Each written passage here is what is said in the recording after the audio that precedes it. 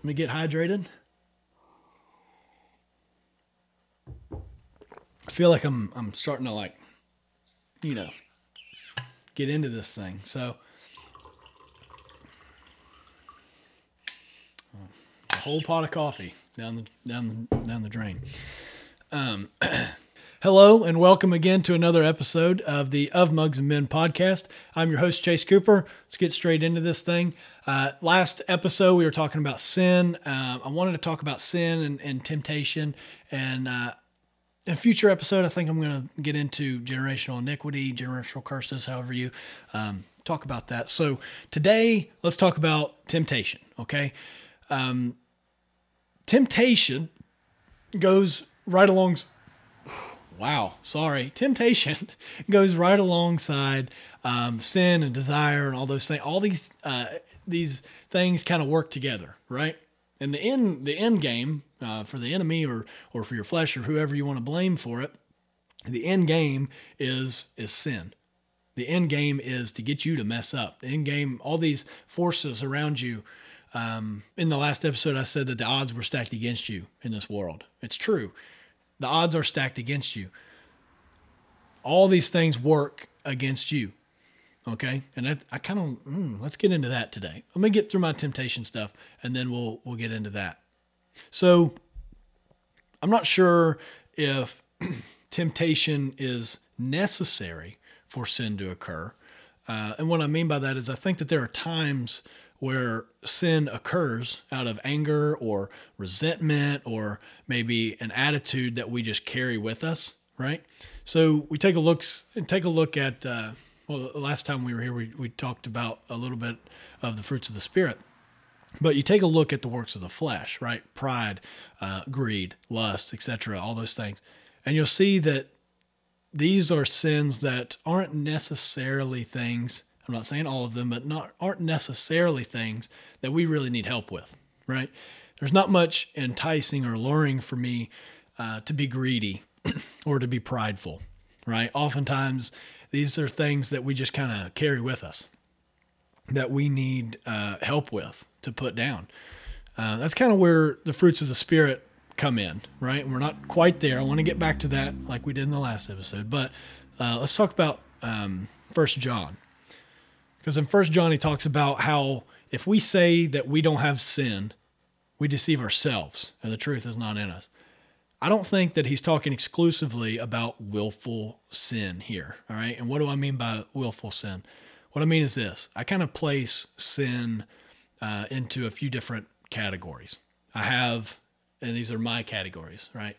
I have willful sin in one corner, which is the stuff that you do that you know good and well, right? That you're not supposed to do, but you do it anyways because it makes you feel good, right? These are those desires that I talked about before, sort of these deep-seated things that kind of crop up out of nowhere, right? And you have these internal battles and you're like, I want to do it so bad, but I don't think I should. Anyways, that's one category. And then I have the unknown sin, right? And that's the stuff that maybe you are completely and totally blinded to, right? At least in large part. So maybe nobody has told you that the way that you treat your wife is actually sinful, right? And maybe she doesn't know how to tell you, or maybe she doesn't know that it's a sinful behavior either. Maybe you've never read the scriptures warning about gluttony, so you'll stuff your face every time you have a chance and you become severely overweight. You know, maybe you think being overweight is a mortal sin, so you starve yourself and you don't realize the impact that side of the thing has on you, right? Things that to you and me may seem elementary. Something that may seem like, yeah, duh, idiot, right? How do you not know these things? But we have to have a little bit of empathy for people, right? We just can't assume that when you get saved that God sits you down and explains to you every single detail, right? And writes writes to you like this workout, like like when you get saved, it's not like you go to Planet Fitness and you're like, okay, I need to do this. And the guy writes down a workout plan for you. He's like, do bench press 3 times, 3 sets of 10, whatever. God doesn't do that with us, right? God forgives us. Like we mess up. It's just part of human nature. We screw up. We make a mess of things, right? We talked about the garden last time. We're talking about sin. They had everything. They didn't have a chance. They screwed it up, right? Everybody screws up. Everybody makes mistakes. And it's not, and even, let's take that view. Even if God was to give you a handbook, per se, what if he gave you a workout plan? Would you have worked it out when you got saved? Because an argument could be made that if you got a Bible, you got a workout plan, right? So he forgives us. He covers our sin. He doesn't, Pastor Matt says this all the time. Pastor Matt is my pastor at Inside Out at Christ Temple Church. He's always saying this: God is not a God that is, standing over you with a rolled up newspaper waiting to hit you. He forgives, right? He's a forgiving God, and he's patient. He's so patient with us, way more patient than we are with other people, right? So again, I'm not going to list everything, but we can't assume that God just gives us this plan and expects us to do it. He does give us the Bible. He gives us his word. He gives people in our life to help us down these paths. And it's up to us to kind of continually make that choice of righteousness, right? Not that we are righteous, but we know the righteous one. So we have to continually make that choice of, like I said in the last episode, going up, right? We're taking the high road. We're going to take the uphill battle. We're going to take the trial. We're going to take those things and we're going to spin it and we're going to make it work in our favor. It's going to be for our good, right? He's going to test our faith and we're going to pass those tests, and it's all going to be for his glory. So you have to walk this thing out and figure it out by yourself. Figure it out through prayer, through study, and generally just seeking the Lord on things, right? And that's called sanctification. And it's not an overnight process. Sanctification is not something that happened. Now, somebody will push back on that and say, well, so-and-so claimed that it was. I have heard that there's been some theologians throughout history. If Rhett Waters is watching this, tell me the guy's name that believes that sanctification happens like that. I've genuinely have forgot. It's Adam something.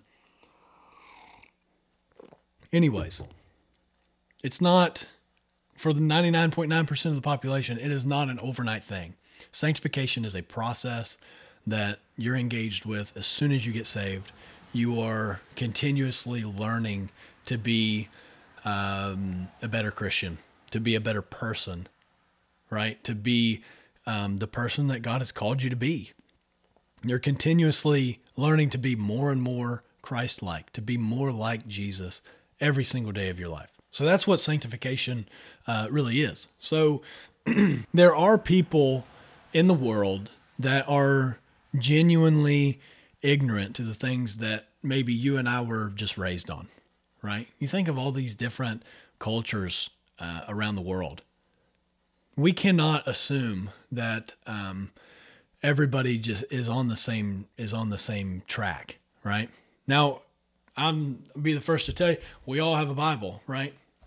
The Bible is readily available in just about every country, just about every culture, just about every language out there. And if it's not, well, check local listings. It's coming, because we have an army of missionaries out there trying to learn a language, trying to interpret, trying to make it applicable to you, right?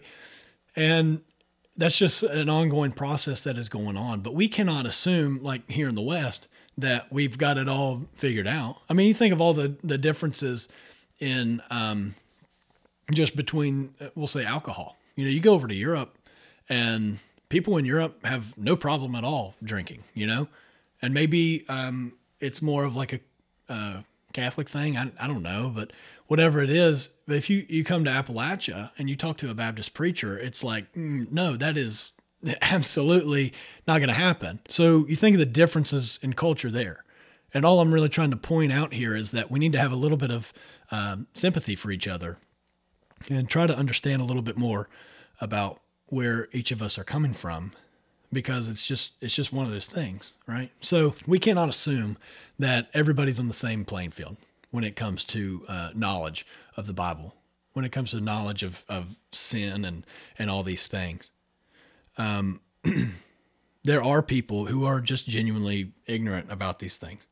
So to judge these people is really just a pride issue. It's prideful on your part to not have that sympathy, right? That's not to not have that empathy that's required to teach them and to call them to repentance, right? Which I know is kind of harsh to say. Is like, how do you have empathy while you're calling someone to repentance, right? How can you love someone? Well, that is a loving act. To call someone to repentance is a loving act. Now, a lot of times, especially here in the West, we don't look at it like that because maybe we've lost the art of how to talk to each other. I don't know. But trying to tell someone, hey, I think you're wrong here, in a loving and a caring way, is actually a very biblical thing to do. Calling someone to repentance is not an attack on their character. It's not an attack on their person. It's just, hey, I think you got this thing wrong, and I love you enough to tell you that this thing is wrong. Can you please fix this thing? Because if you don't, I'm in fear that you're going to be out of the will of God, that you're going to be in a place that you don't want to be, right? So the apostles actually do this. The apostles do it all the time. Okay. The apostles do it to each other because they care about each other. Okay. Let's make that point very clear. The apostles call people to repentance constantly, right? And if we're called to be more like Christ, talk about someone calling people to repentance. Everywhere that he went, the beginning and the end of his message is repent, right? John the Baptist, repent. Everything is about repentance. It's about a changing of your mindset. It's about, you're walking this way. That's the wrong path. You start going this way. Everything is about repentance with these guys. And that's because that's the loving thing to do, is to call these people into a right relationship with God. When Peter in Acts 2, when he's preaching to everyone, right? He's like, look, you guys killed Jesus. Imagine that. Imagine looking a guy in the face and saying, you killed Jesus and you need to repent of that. That's pretty powerful, right? But that's what these guys did. And I'm going to quit going on. Acts 8, okay? In Acts 8, let me go there real fast. It's about Simon the magician. If you've never heard this story, buckle up. Here it comes. Starts in verse 9, Acts 8, verse 9. But there was a man named Simon who had previously practiced magic in the city and amazed the people of Samaria, saying that he himself was somebody great. They all paid attention to him, from the least to the greatest, saying, this man is the power of God, is the power of God that is called great. And they paid attention to him because for a long time he had amazed them with his magic. But when they believed Philip as he preached the good news about the kingdom of God and the name of Jesus Christ, they were baptized, both men and women. Even Simon himself believed. And after being baptized, he continued with Philip. So Simon is continuing with Philip, right? He's being trained by Philip or whatever that looks like, right? And seeing signs and great miracles performed, he was amazed. Think about that for a second. A magician, right? A guy doing tricks around the corner finally sees the power of God, and he's seeing all these miracles and all these things happening, and he's amazed, right? So verse 14, now when the apostles at Jerusalem heard that Samaria had received the word of God, they sent to them Peter and John, who came down and prayed for them that they might receive the Holy Spirit. And this is something to catch on to. For he had not yet fallen on any of them, but they had only been baptized in the name of the Lord Jesus. Verse 17, then they laid their hands on them and they received the Holy Spirit. Now when Simon saw that the Spirit was given through the laying on of the apostles' hands, he offered them money, saying, give me this power also, so that anyone on whom I lay my hands may receive the Holy Spirit. But Peter said to him, let me back up before I get into that. So you have this magician. You have this guy named Simon. He's a magician.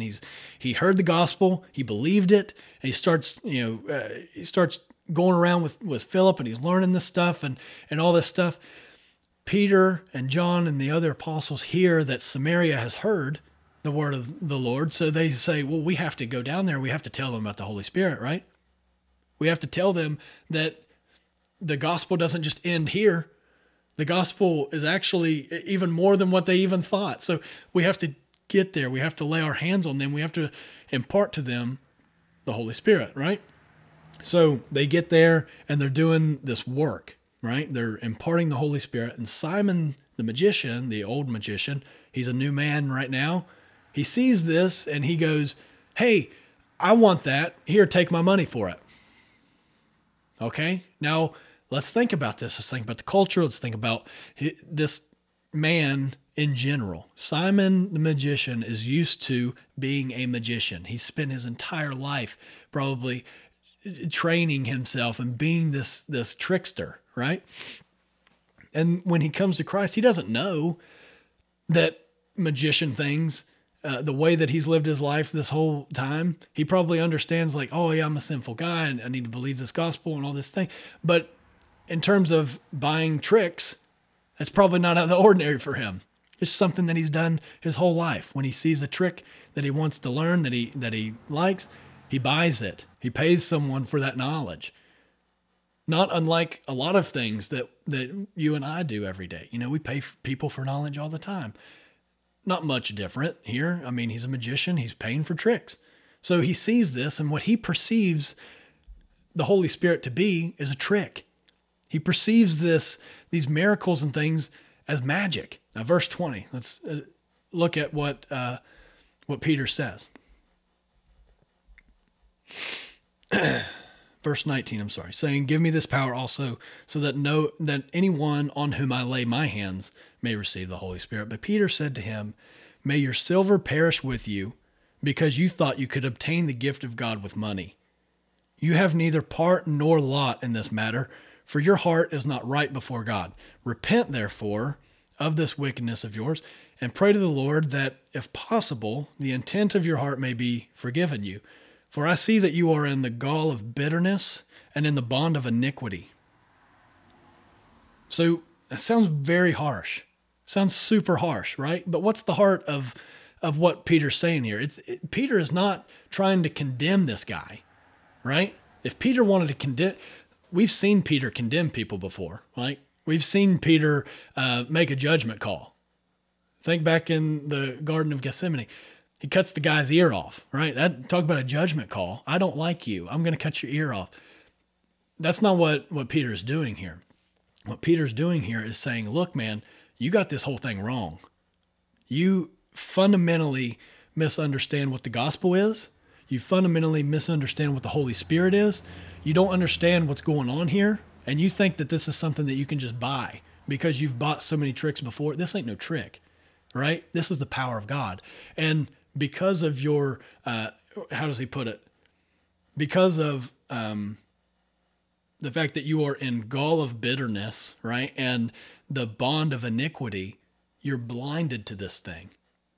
So I pray, Simon, you magician, I pray that you see this and that you change your heart, right? And that God changes the intent of your heart and that he forgives you for this. But I don't want to leave this spot of you asking me for, you asking to buy the Holy Spirit. I don't want to leave this place without letting you know that this is terribly wrong, that you have fundamentally misunderstood what Philip was saying, what I'm saying right now, and that you need to repent of this thing and get your heart right. Or else you're going to miss this thing completely. And I don't want you to miss this thing. That's powerful. And Simon answered, "Pray for me to the Lord that nothing of what you have said may come upon me." Now, when they had testified and spoken the word of the Lord, they returned to Jerusalem, preaching the gospel to many villages of the Samaritans. So we see a heart change, right? We see Simon, he says, "Pray for me to the Lord that nothing of what you just said happens to me."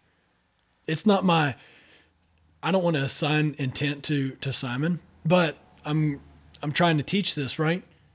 It's not that it was Simon's intent to offend someone. It's not that it was his intent to look at the Spirit of God wrong. It's not that he was looking at it was his intent to fundamentally just miss the whole point. He's a guy that genuinely has grown up in this culture that has just been wicked and sinful.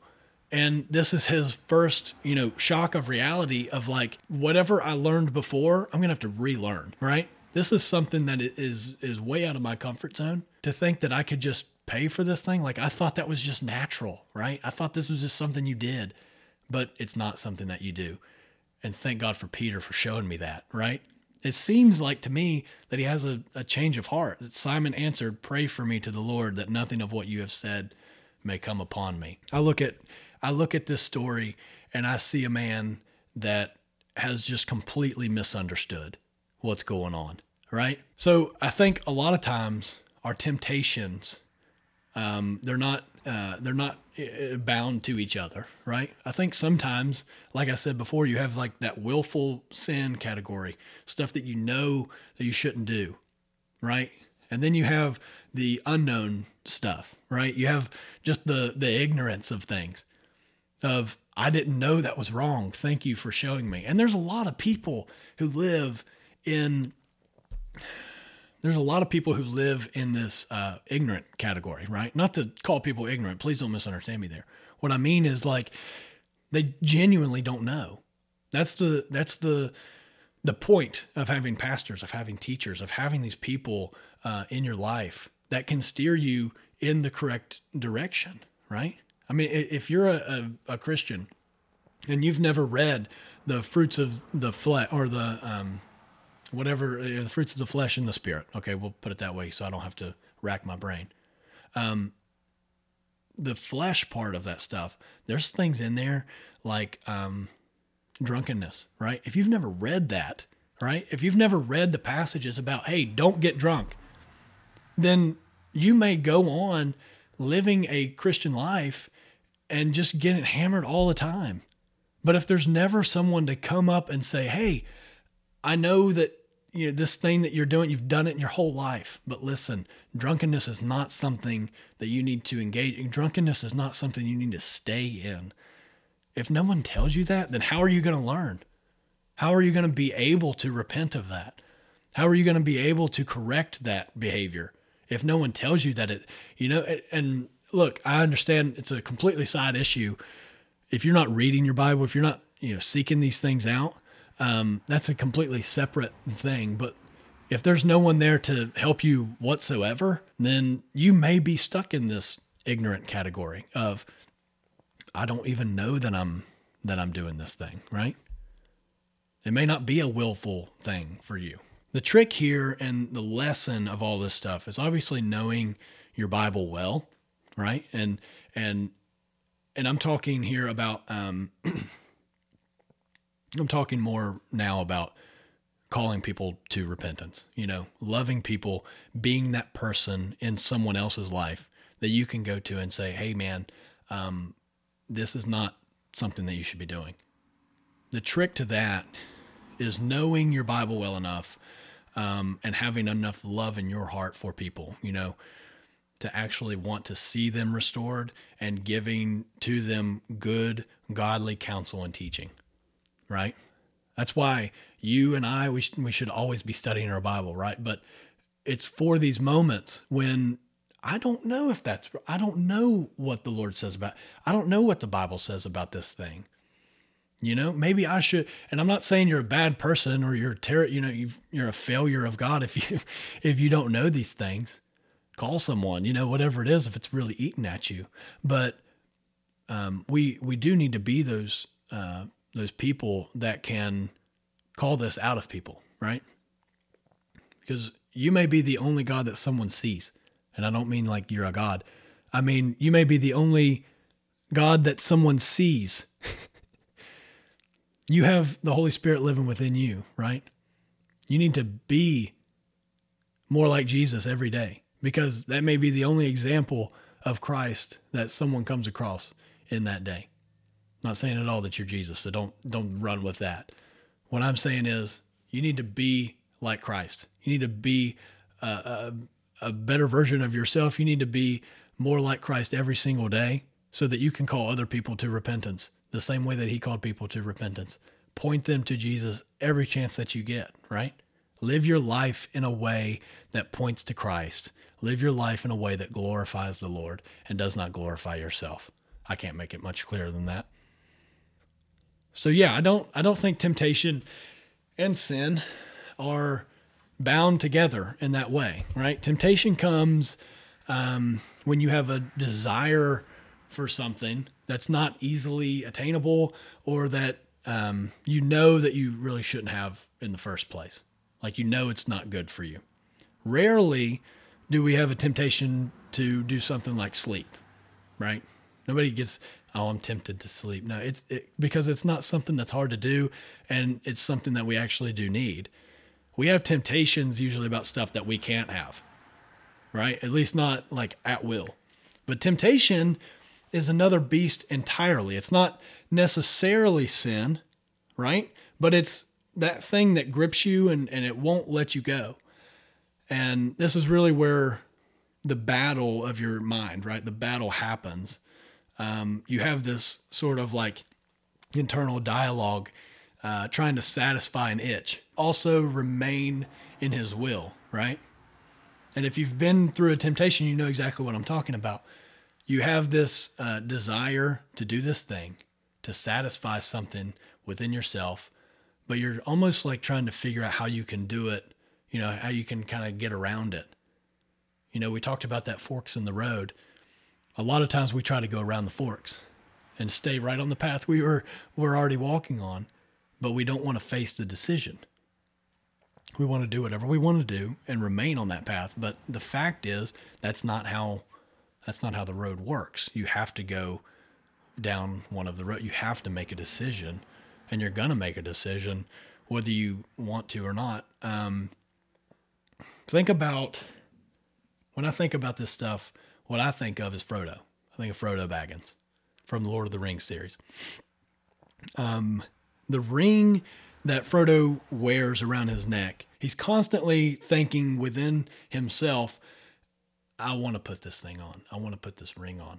But he knows that it's wrong for him to put it on because he knows that the power the ring has will grip you, will overtake you. So he knows what he's supposed to do. He doesn't always do that, right? And he understands what it does to him, but that doesn't really affect it. So there's a lot of times where he loses this battle, but throughout the series, throughout the movies or the books, you will read that he has this internal conflict, right? And that is a picture of temptation and how strong a temptation can be.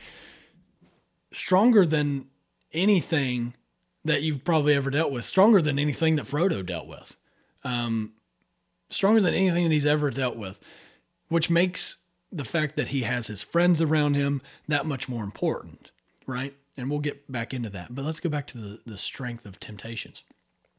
This example that I'm using about Frodo is such a perfect example because, and I think Tolkien was probably trying to get along this line of what temptation is and how it affects people and sin and all this stuff. Because, I mean, he was a Catholic man, and you can kind of derive whatever you want from Lord of the Rings.